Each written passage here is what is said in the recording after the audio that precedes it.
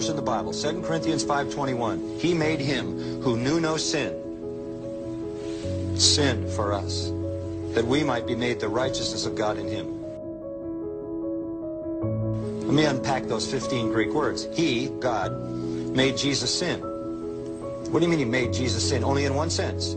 He treated him as if he had committed every sin ever committed by every person who would ever believe, though in fact he committed none of them. Hanging on the cross, he was wholly harmless, undefiled. Hanging on the cross, he was a spotless lamb. He was never for a split second a sinner. He is holy God on the cross.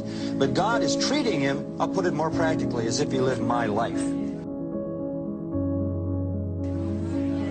God punished Jesus for my sin, turns right around and treats me as if I lived his life. That's the great doctrine of substitution. And on that doctrine turned the whole Reformation of the church. That is the heart of the gospel. And what you get is complete forgiveness covered by the righteousness of Jesus Christ. When he looks at the cross, he sees you. When he looks at you, he sees Christ.